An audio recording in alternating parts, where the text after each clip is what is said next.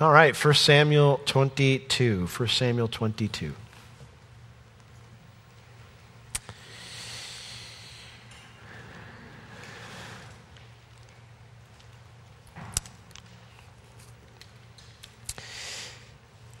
Well, we saw last Sunday night that David got himself into some trouble by trying to take care of his problems his own way.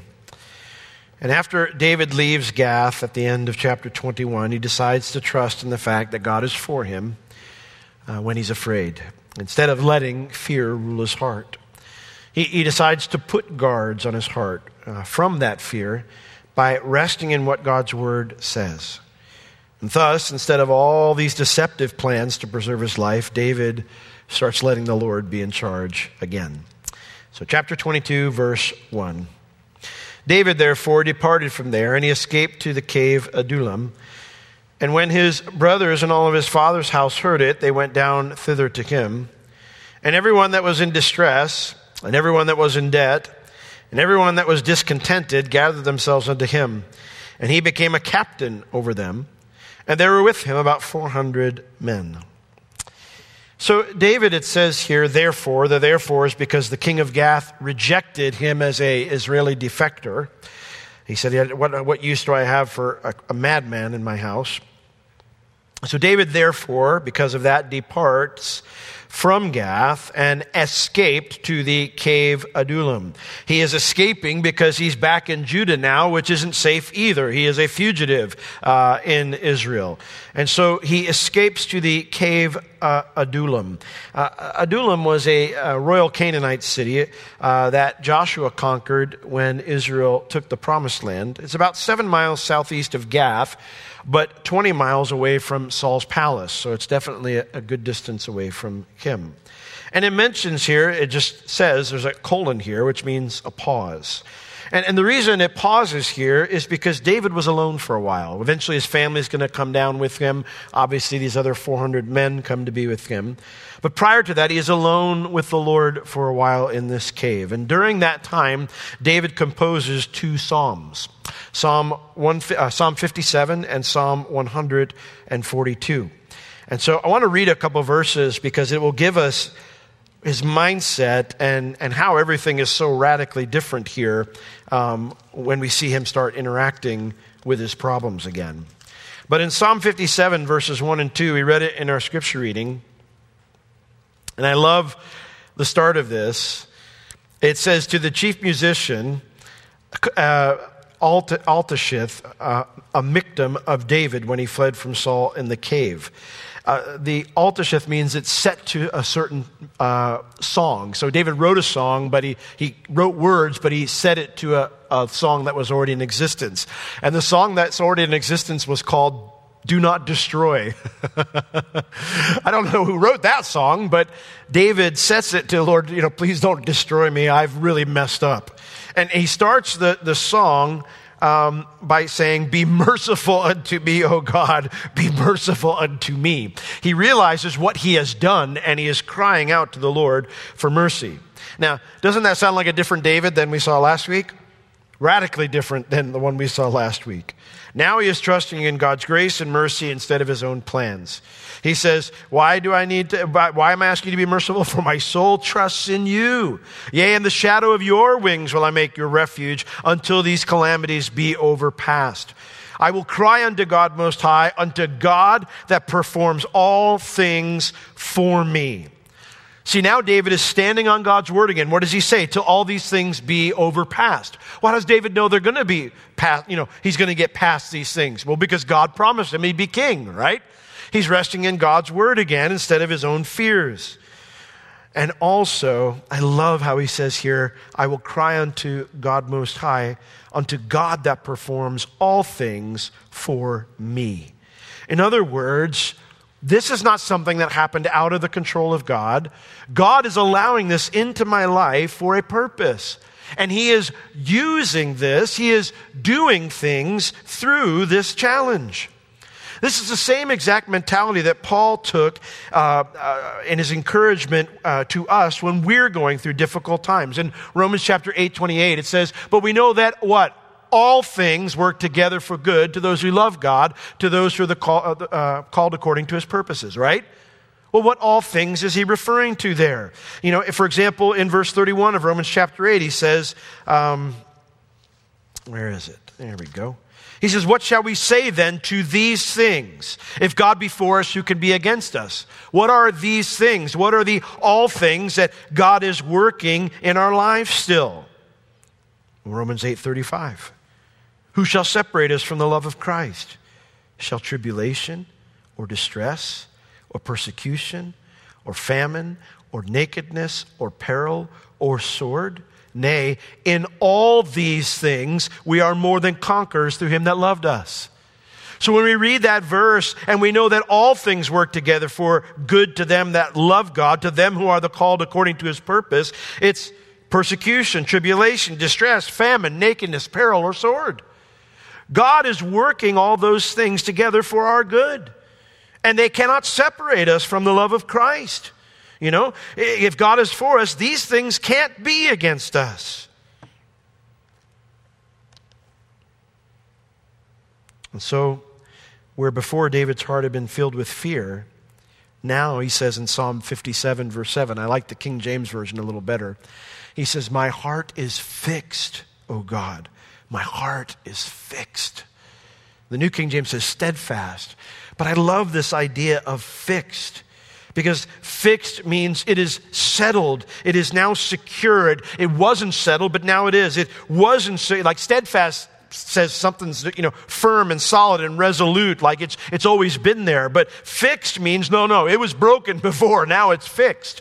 It wasn't settled, but now it is. It wasn't secure, but now it is. It wasn't prepared to face these challenges, but now it is. And how did David get there? Well, that's what the other psalm he wrote tells us, Psalm 142. Psalm 142, also composed in this cave. In verses 1 and 2, David says, I cried unto the Lord with my voice. With my voice unto the Lord did I make supplication. I poured out my complaint before him. I showed before him my trouble. See, this is where David had gotten in trouble in the beginning. When all this came down and Jonathan revealed to him, yeah, my dad wants to kill you. You got to go, man. You got to get out of here. But you're going to go in peace because the Lord's going to take care of you. And David, the Bible says, as they wept together because they're going to be parted, it says David carried on. He exceeded. He was absolutely overwhelmed. He never brought that to the Lord. He went and took that fear-ruled heart and he started to act on it instead of bringing it to the Lord and going, Lord, what am I going to do? Lord, this is bad. He does that when he finally gets to the cave. When he gets to the cave, he finally does that. In verses 5 and 7 of Psalm 142, he says, I cried unto thee, O Lord. I said, you are my refuge and my portion in the land of the living. Attend unto my cry, for I am brought very low. Deliver me from my persecutors, for they are stronger than I. David finally admits that he's not strong enough to do this his way, that the Lord is the only way he's going to survive. And then in verse 7, he closes with resting on God's promises that he is going to make it through this. Bring my soul out of prison, that I may praise your name. The righteous shall surround me, for you shall deal bountifully with me. That's a different David, isn't it? I love that. And so, if you're experiencing any of those things that are in Romans 8:35, most of us are not usually experiencing nakedness, peril, or the sword of things like that, but maybe you're experiencing distress. Maybe you're experiencing trouble or even persecution. If you're experiencing any of those things, know that God loves you and that you are more than a conqueror through Christ who gave himself for you. Amen? You are more than a conqueror. You will be victorious because of God's love for you. So cry out to him. Rest in the promises of his word, because that's what will prepare your heart to face the challenges that are in front of you. Now, while David is in the cave fixing his heart, word of where he is reaches his family. For it says, and when his brethren and all of his father's house heard it, they went down thitherto to him. Now, they had likely already fled their home when Saul's accusation against David became public. Remember at the feast where he threw a spear at his own son, saying that, David was conspiring against the throne? Well, as soon as word reached them about that, they probably would have fled their home, because if Saul thought David wanted the throne, he would not stop until David's entire family was wiped out. Which brings up an interesting thought that David could not have known in the midst of his troubles. God had planned that David would be in the line of the Messiah, right? God knew all this, that Jesus was going to come from the line of David. If Saul wipes David and his family out, there's no longer a messianic line. It's gone. And God will never let that happen, right? And see, here's the crazy thing. I'm not in the messianic line, okay? I'm nowhere near that important. But as a child of God, you and I are part of God's larger plan. Try to remember that in the midst of your trials, even if you don't know what the larger plan is. David had no clue what that larger plan was for his family. No clue yet. He doesn't get the promise that the Messiah will come from his line until after he's king. So he has no clue about that. But recognize that even though you may not know what God's larger plan is and what your place is in that God has one. And therefore, God will not allow his plans to be stopped, even if you're facing something that looks like it's over for you. Now, what's interesting here is that David's family isn't the only one who comes to stay with David. Look at verse 2. And everyone that was in distress, the phrase everyone here actually means, and all the men that were in distress, and men that were in debt, and men that were discontented, they gathered themselves unto him, unto David. Men who were in distress, it just means a state of trouble, affliction, suffering, persecution. It appears that David was not the only person who'd been wronged by Saul's mania, his suspicious character. Apparently others had suffered at the hands of Saul as well. It also mentions here everyone that was in debt. Yeah, that's usually a troubled place. And everyone that was discontented. The word here means bitter of soul. It means mentally distressed. And they all gathered themselves together unto David. David didn't summon these folks. David didn't go and put letters out saying, listen, Saul's trying to kill me. I need to put together an army to protect myself. Anybody else bitter at Saul, come on down to 5413 Adullam Cave. And, I'll take care of you. No, David didn't ask for any of these things. This just happened. Now, if you're going to start a rebellion against Saul, these are the men to do it with. These are the guys they got nothing left to lose. They're in debt, so it's not like their finances are doing well. They got nothing to lose. And yet, God draws these 400 men to a man who isn't interested in revenge, to a leader whose heart is fixed now on listening to the Lord. And so it says that David became a captain over them, and there were with him about 400 men. It's interesting. David may be their captain, but he never, ever, ever leads these men against Saul. David will have a few other moments where he's not where he's supposed to be. One of the other moments when he's where he's not supposed to be is when he goes with the Philistines and joins their army. And they don't usually let him fight against Israel because, he's an Israeli and they don't trust him. And David finally gets to a place where he is just so hopeless that he thinks there's no way I'll get back to Israel. And so he comes to the king of the Philistines and he says to him, listen, man, I'll go to war with you. And he goes, I can trust you. There's no reason I can't trust you. You come with me. But when he gets to the staging area for the battle, all the other Philistine lords say, this guy's not coming with us. He'll turn on us when we fight Saul. So even then, I don't think David did it out of vengeance. I think David, and he never ended up fighting Saul. He never led these men against Saul.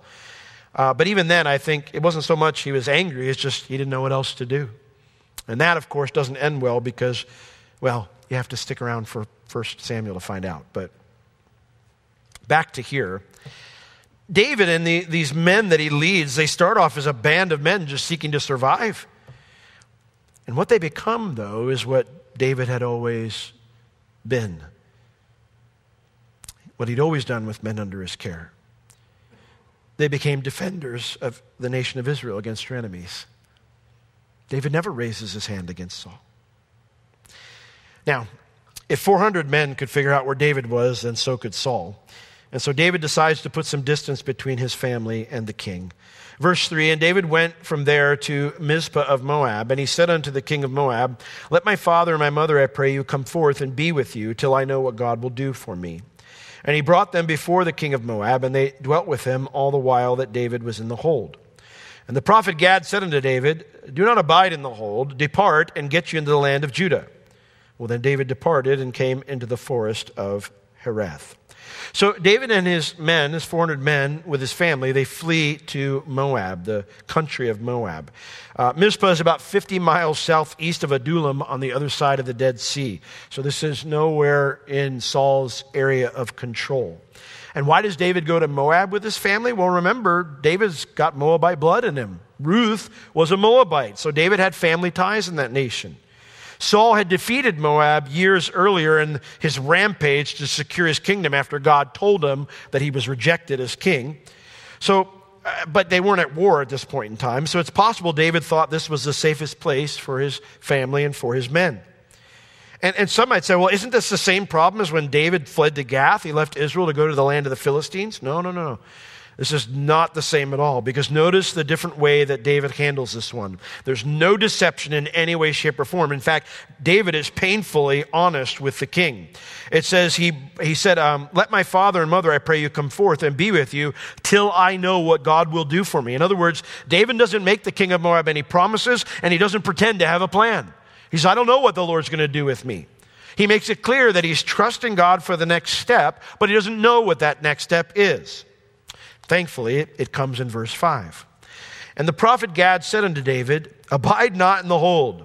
Now, this is our first meeting with the prophet named Gad. We are not told much about him. He just kind of pops in and out of David's life from time to time. He is a frequent advisor to David. It is possible that Gad was a part of Samuel's school of prophets. Samuel is quite old at this point and cannot make the journey to Moab, the long trip there. So it's possible that's why God sends Gad, and that's how him and David form this relationship. I don't know. But his message is clear. You cannot sit down here. David, you're not meant to sit down right now. That's what the word abide means. We're going to see it numerous times in this chapter. You are not to sit down. You cannot sit down. So depart from here. You must leave and get yourself into the land of Judah. And the word there for hold means the fortress. So they were staying there in the walled city where the king of Moab lived. And basically Gad is telling him, God's plan isn't for you to do nothing in a fortress, David, to sit back and just wait. You're an Israeli soldier. Go back to your homeland and fulfill your duties. And David obeys. He obeys. Again, how very different from chapter 1. Instead of running from danger with no direction, like David did before, David now follows God's leading into danger. What a difference it makes when your heart is fixed, right? Now, we're not quite sure where the forest of Hereth is. Most believe it's about 2 miles north of the city of Ziph, which is in central Judah, just west of the Dead Sea. It's pretty far south of Saul's palace, but of course, Israel is not a large land. And so news of David's doings, they finally do reach Saul in verse 6. Dun, dun, dun. Verse 6. And when Saul heard that David was discovered, and the men that were with him, and then we have a little aside here, now Saul abode in Gibeah under a tree in Ramah, having a spear in his hand, and all his servants were standing about him. Then Saul said unto those servants, these men that were around him, hear now, you Benjamites, will the son of Jesse give every one of you fields and vineyards, and make you all captains of thousands and captains of hundreds, that all of you have conspired against me? And there is none that shows me that my son has made a league with the son of Jesse, and there is none of you that is sorry for me, or shows unto me that my son is... And then, he's just babbling now. He goes here, he says, none of you shows unto me that my son has stirred up my servant against me to lie in wait as it is this day. Now, I don't know about you, but when Saul's holding spears, I usually get a little worried. So his men are all around him, and he's just going off. Why have you all betrayed me? Why didn't any of you tell me that my son made a covenant with David? Why are none of you feeling sorry for me, concerned about me and all my troubles? And how come all of you haven't warned me about the ambush that's happening today from David? Man has lost his mind. Back up in verse 6. When Saul heard that David was discovered, when Saul heard that others knew this information before he did, others knew where David was before he did. We will get to Saul's reaction in a moment, but first we need to establish where he's at. For it mentions that he's abode. Again, that word sit down. He's just brooding. He is brooding under a tree. The tree is a tamarisk tree. They have them in Israel. There's these large shady trees, very common resting places in Israel because you want to get shade over there. I just talked to someone the other day who was there the year before COVID during summer, and they always say, don't go over there in summer. It's too hot. And so they hang out. They didn't have AC back then, so they hung out under these trees for coolness and for shade. And it mentions it's in Ramah. That's the same word as Samuel's hometown, but it's written slightly differently in the Hebrew here. And so this way it just means it's a big, huge hill. So he's up on this hill. He's got his spear in his hand. And remember, Saul's constantly suspicious. He always saw threats around him. And I love what David Guzik said. He said when Saul had a spear in his hand, it usually meant he was going to try to hurt somebody. And so this is not a happy meeting, okay? He has called his official staff, all of his captains, all of his, important VIPs in the government, and he's called them and he's got a spear out, which means somebody's going to get hurt. He's not happy. He says, I know where David is, and how come none of you told me? Then Saul said to his servants that stood about him, "Hear now, you Benjamites." That's interesting, because that means Saul didn't trust anyone outside his tribe. He had rewarded only his tribal countrymen with high positions in his kingdom. No one from any of the other tribes. He calls them all Benjamites. "Hear now, you Benjamites. Will the son of Jesse give every one of you fields and vineyards and make all of you captains of thousands and captains of hundreds? That all of you have conspired against me?" The word here, conspired, means to rise up in a planned, coordinated rebellion. And on what basis does he make this accusation? 3 pieces of evidence. First, he says, none of you informed me about Jonathan's covenant with David. None of you have showed me that my son is in a league with David. The word there, shows, means to uncover or to reveal. How come you didn't tell me about this? That he cut a covenant with David. Now, since none of Saul's staff informed Saul of this covenant, that means Jonathan's the only one who could do so, right? That's the only way Saul could become aware of this, is if Jonathan or David told him. And we know David didn't tell him. So the Bible doesn't tell us how Jonathan told Saul this, but my guess is that when Jonathan returned from giving the bad news to David without David in custody, Saul probably demanded, "Why'd you let him go?" Jonathan probably told his father, "I made a promise. And unlike you, Dad, I don't break my promises." The second piece of evidence is he says, "None of you feel sorry for me." The word there means to feel grief, anxiety, or concern. None of you are worried about me. None of you feel bad for me. None of you concerned for the danger I'm in. What danger are you in, Saul? The word narcissist is thrown around way too much these days, but Saul is the real deal. Narcissism is defined as this: a personality of selfishness involving a sense of entitlement, a lack of empathy, and a need for admiration. That's Saul. He is so needy and he doesn't see anything around him. He doesn't perceive any of the hurts around him. All he has is thoughts for himself. Now, this statement, my second piece of evidence, is none of you feel bad for me. That is a manipulative means of communication. That's an unacceptable form of communication for a Christian. And when we do exercise that type of communication, it grieves the Holy Spirit. In Ephesians chapter 4, it tells us, let no corrupt communication come out of your mouth, but that which is good to the use of edifying, that it may minister grace unto the hearers. And do not grieve the Holy Spirit of God, whereby you are sealed unto the day of redemption. The idea of let no corrupt communication proceed out of your mouth. All of our communication should always be pure, undefiled by manipulation. It should never be corrupted, perverted, twisted. It should never be different than, like, I shouldn't be saying one thing but mean something else. Never. That should never happen in my communication. You know, if David has a fixed heart in this chapter, Saul's is a broken down heart still.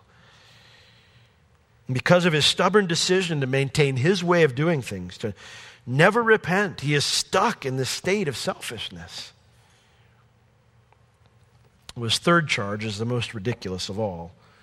He says, and none of you shows to me, none of you has uncovered, revealed. You knew about this plan, but none of you has revealed it to me, that my servant, he's referring to David, that my son has stirred up my servant. So Jonathan has stirred up David against me to lie in wait, to set an ambush as at this day. There is an ambush happening. Do you even care? There's an ambush happening today. I had to come and bring you around me. None of you told me about it. If this was true, that all these other men knew about the ambush and didn't tell him, why on earth does Saul believe they won't just kill him now? These are ridiculous reasons for Saul's accusation. David isn't planning an ambush. And why would they be concerned for a man who's never been in any danger from David? Well, despite this reality, someone's going to get a spear in the face if one of them doesn't speak up. And so Doeg takes the opportunity to gain favor and to deflect Saul's ire elsewhere. Look at verse 9. Then answered Doeg the Edomite. Remember, we saw him earlier in chapter 21. He saw David when David was lying to Ahimelech, right, to get help from Ahimelech. He saw that all go down. And it says, then answered Doeg the Edomite, which was set over the servants of Saul, and said, I saw the son of Jesse coming to Nob, to Ahimelech, the son of Ahitub, and he inquired of the Lord for him, and gave him victuals, and gave him the sword of Goliath, the Philistine. Now, all of this is true except for one very important part. Verse 10, Doeg says he saw Ahimelech inquire of the Lord for David. In other words, to seek direction from God about what to do through the use of the Urim and the Thummim. Now, we don't know what these two things were. We know they were part of the high priest's garb. Some people believe that they were a black stone and a white stone, and that was how you said, hey, Lord, do you want us to go and do this? And if you pulled out the white stone, the answer was yes. Pulled out the black stone, the answer was no. I don't know if that's the case. However, whatever the Urim and the Thummim was, that's the idea of how it was used. You'd ask a question, and based on which one was pulled out, whatever they were, I can tell you what they weren't. They weren't funky glasses that were used to translate Reformed Egyptian into the Book of Mormon. That's for sure. But whatever they were, that's what they were used for, to say yes or no. And so basically, Doeg is accusing Ahimelech of treachery. That he consulted with you about his problem. He consulted with Ahimelech about his problems with you, and Ahimelech helped him out. Told him what the Lord wanted him to do to escape your hand. Now, Ahimelech, we have no record of him doing this for David.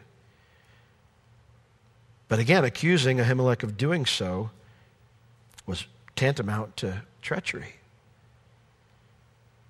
Which to Saul means, well, then Ahimelech must know where David is.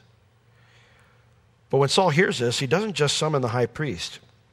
He summons every priest from the city of Nob. Look at verse 11. It says, then the king sent to call Ahimelech the priest, the son of Ahitub, and that's opposed to Ahitub,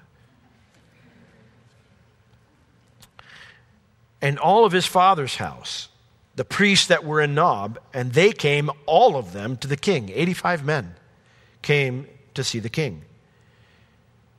And Saul said, hear now, thou son of Ahitub.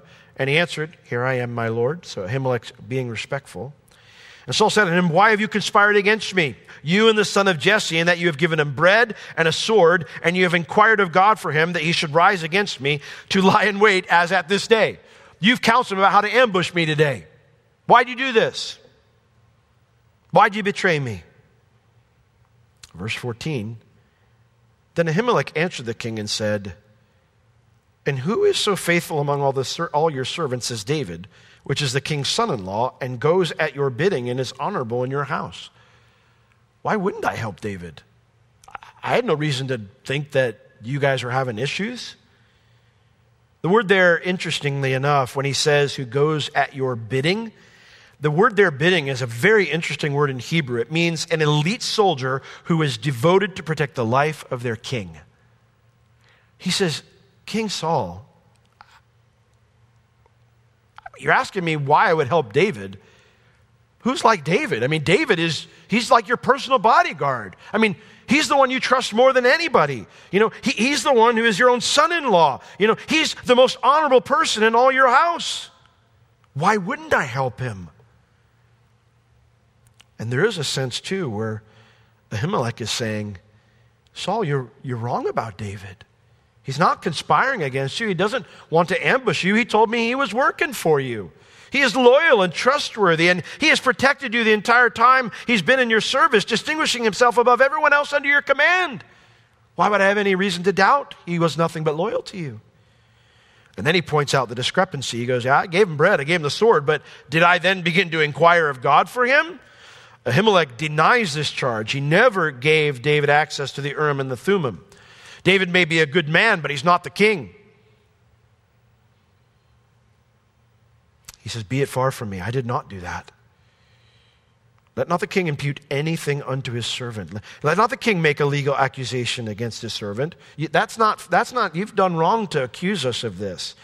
You know, nor to all the house of my father, for your servant knew nothing of all this, less or more. I don't know anything about an ambush. And less or more means small or significant. I don't know anything about any problems you have with David, and I certainly don't know anything about an ambush. Whatever the problem you have with David has nothing to do with me or my family. But Saul, he doesn't see it that way. And despite the fact that all these problems that are in his heart, the reason he's suspicious, started from his suspicious heart, despite that fact, he actually convinces himself that David and Ahimelech and all the priests are the ones who are in the wrong. Verse 16, and the king said, you shall surely die. It is doubled in the Hebrew, which means, so I've already brought legal charges. This wasn't me talking to you. This was a trial, and I've already found you and your entire family guilty. You shall surely die, Ahimelech, you and all your father's house. And the king said unto the footmen that stood around him, turn and slay the priests of the Lord, because their hand also is with David, and because they knew when he fled and did not show it to me. Even if you didn't consult the Urim and the Thummim, doesn't matter. You knew more. You knew enough that you should have told me about this, and you didn't. You're traitors. Now, Saul is asking these footmen, the word there means message runners. These are the lowest ranking soldiers in the army. It's not that they're not soldiers, but they're not executioners, they're not bodyguards. These are message runners. These are probably very young men who are just new to the army, and their basic function is to run messages for all these aides who are here, all these councilmen who are here, all these high ranking officials. And Saul says, turn, which means surround them, encircle them, and kill all the priests of the Lord. Now, this is absolute madness. And given the king's demonic fits, the messengers, it says, the servants of the king, they would not put forth their hand to fall upon the priests of the Lord. Knowing the king's demonic fits, they refuse to listen. No, we're not going to kill God's priests. So Saul decides to turn to the one man who'd been loyal to him in this meeting. Verse 18, and the king said to Doeg, you turn, which is, again, just a really awkward statement. You surround them. How is one guy going to surround 85 people? You surround them and fall upon the priests. I'm not sure how Saul expected one man to surround a group, but this is just another sign of his frenzied rage. He's not making any sense because nothing he's doing makes any sense. And you know, when I'm not honest enough with myself to see I'm acting selfish and foolish, there is nothing that can be done for me. When I'm not honest with myself, nothing. Some of the most important moments in life are when you realize what's coming out of your mouth, or you see your actions and you stop and say to yourself, that's dumb. That's wrong. Like, that's foolish. That doesn't make any sense. Because that's the first step to repentance. You know, I've been married to be 25 years this July.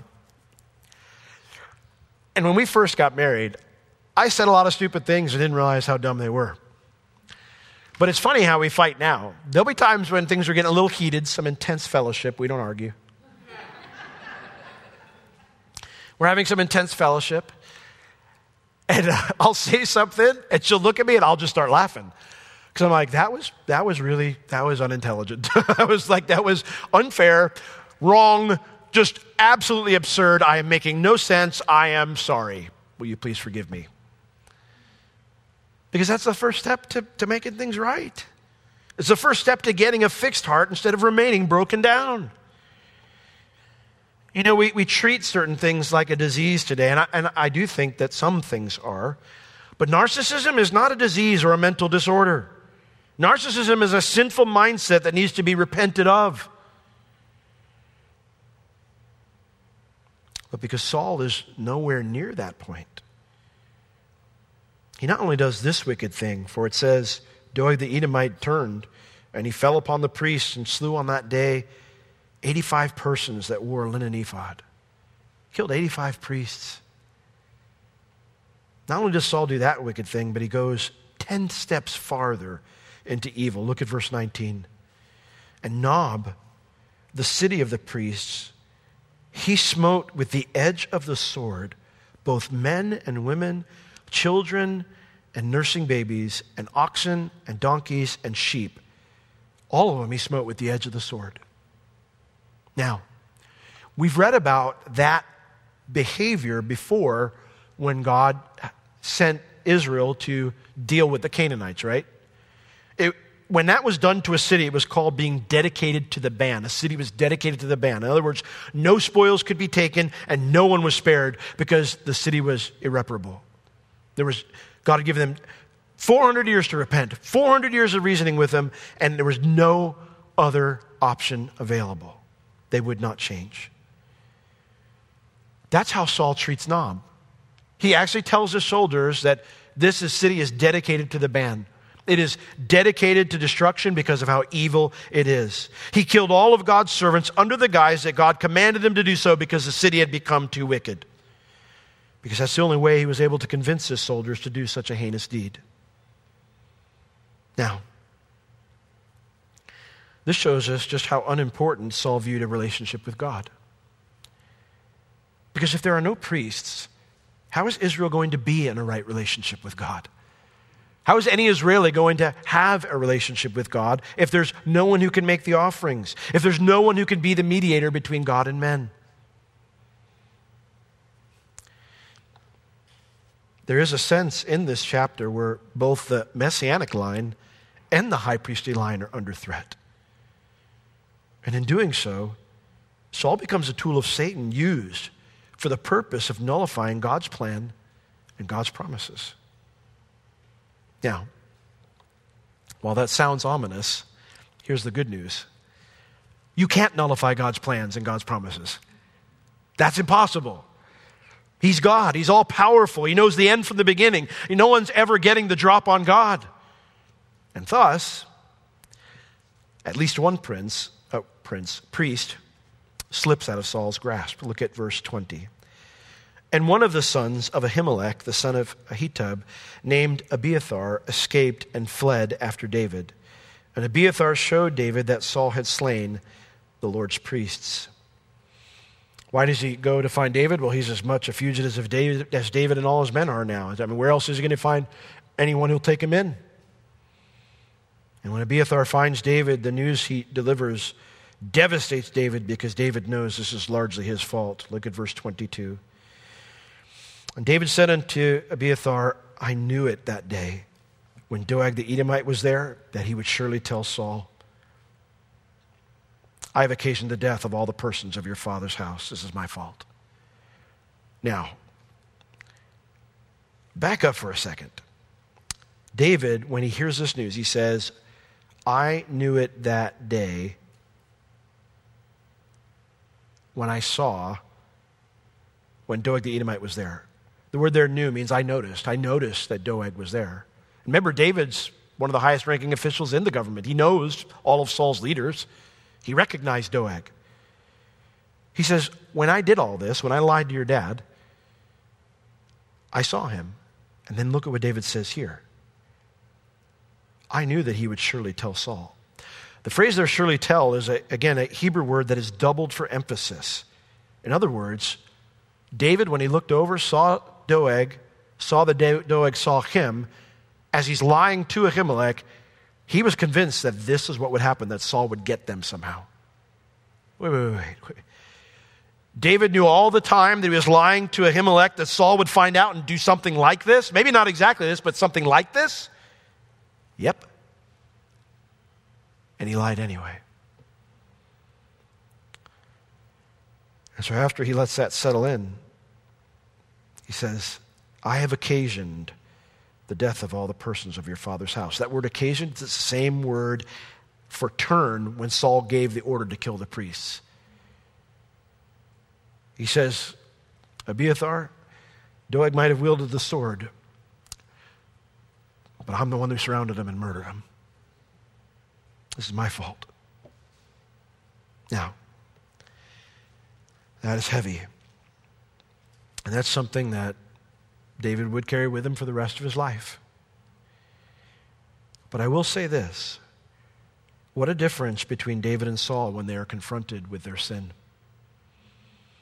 David doesn't kind of go, oh, wow, man, that's just too bad. Don't know how that happened. No. David confesses his sin to this man who, he says, it's my fault your dad's dead. It's my fault all your family's dead. I knew something like this would happen. I mean, I know maybe I didn't know exactly this would happen, but I knew something like this would happen. I knew Saul would take vengeance against your family. I knew he'd do something.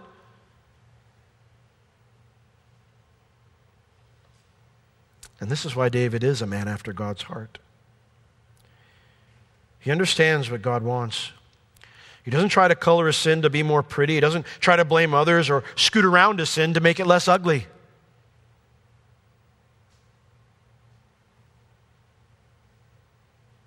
And this is why it's so important to fix your heart when you feel afraid. Because these are the kinds of devastating things that happen when we decide to let fear or selfishness rule our hearts. Others get hurt. So please don't do that. You got something going on and it's really frightening you right now. Bring your heart to the Lord. Take those thoughts captive. Put a guard in your heart through God's word and God's peace, like we talked about last week, so that you don't bring that type of hurt through foolish decisions that you make when you're afraid. You might be saying, well, Pastor, what do I do if I've already made bad decisions like this? What if I've already brought harm to others because I didn't let God's word rule my heart and guard my heart and God's peace guard my heart? Well, David can't go back in time and bring all these people back to life. You cannot go back and change any of that. But you can bring your heart to the Lord and fix it so that you can make good decisions going forward. Look at what David does in verse 23. David says, abide thou with me. Remember that word abide, it means to sit down, rest. He says, Abiathar, find rest here. You're going to be okay here. You're going to be safe here. And don't fear. Don't make the same mistake I made. For he that seeks my life seeks your life. How could Abiathar know that God would take care of him after everything else that's happened? Because being with David was the safest place to be right now. Because God's not going to let Saul kill David because God made David a promise. And so he tells Abiathar the lesson he learned. The same man who is powerless to kill me, even though our situation looks really bad, he will not be able to kill you if you are with me.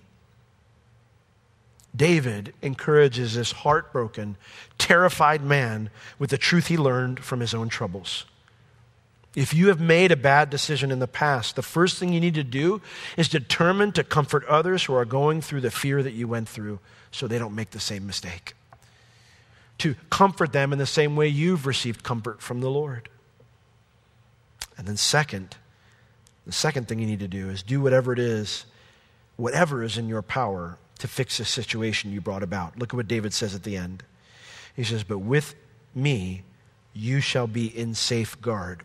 The phrase there, in safeguard, means to make it your mission to guard or protect someone. He says, Abiathar, I treated your family with selfishness and with deception. I commit to you right now, I will not do that with you. I will make sure you're protected. I will put you before myself. And you know, that's what repentance looks like. That's what repentance looks like. The word repentance means to change your mind, to turn around. And a repentant heart, that's what a fixed heart looks like too. So let's all stand.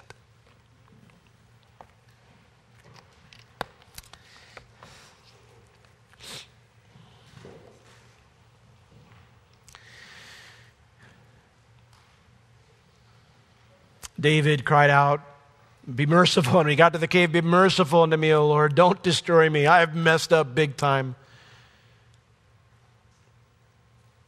One prophet would say, lead me to the rock that is higher than I. David said, I can't do this on my own. I need you to take me somewhere that's above any place I can get to on my own. You're the only one that can lead me to safety. If your heart is overwhelmed tonight, run to the Lord. Let him lead you to a safe place. Lord, we love you. We thank you for your faithfulness to your promises. We thank you for the promises that you give us in your word, that we can know what your heart is towards us and what you will do for us. And Lord, you see every person who's here tonight, you know what they're going through. You know if they're experiencing trouble or distress or persecution or maybe even facing famine or nakedness or peril. Lord, you know if our hearts are overwhelmed. And so I pray for every dear brother and sister here tonight that you would lead them to a rock that is higher than them. Lord, as they cry out to you and ask for your mercy, lead them to solid ground. Lead them to a safe place. You be the one who will keep them in safeguard, Lord, for you have already shown to us that you are the one who puts us before yourself. You proved that on the cross. And Lord, we thank you for that promise, that you'll never leave us or forsake us. That if you gave your life for us, how shall you not freely give us all things? So we love you, Lord, and we trust you. In Jesus' name, amen.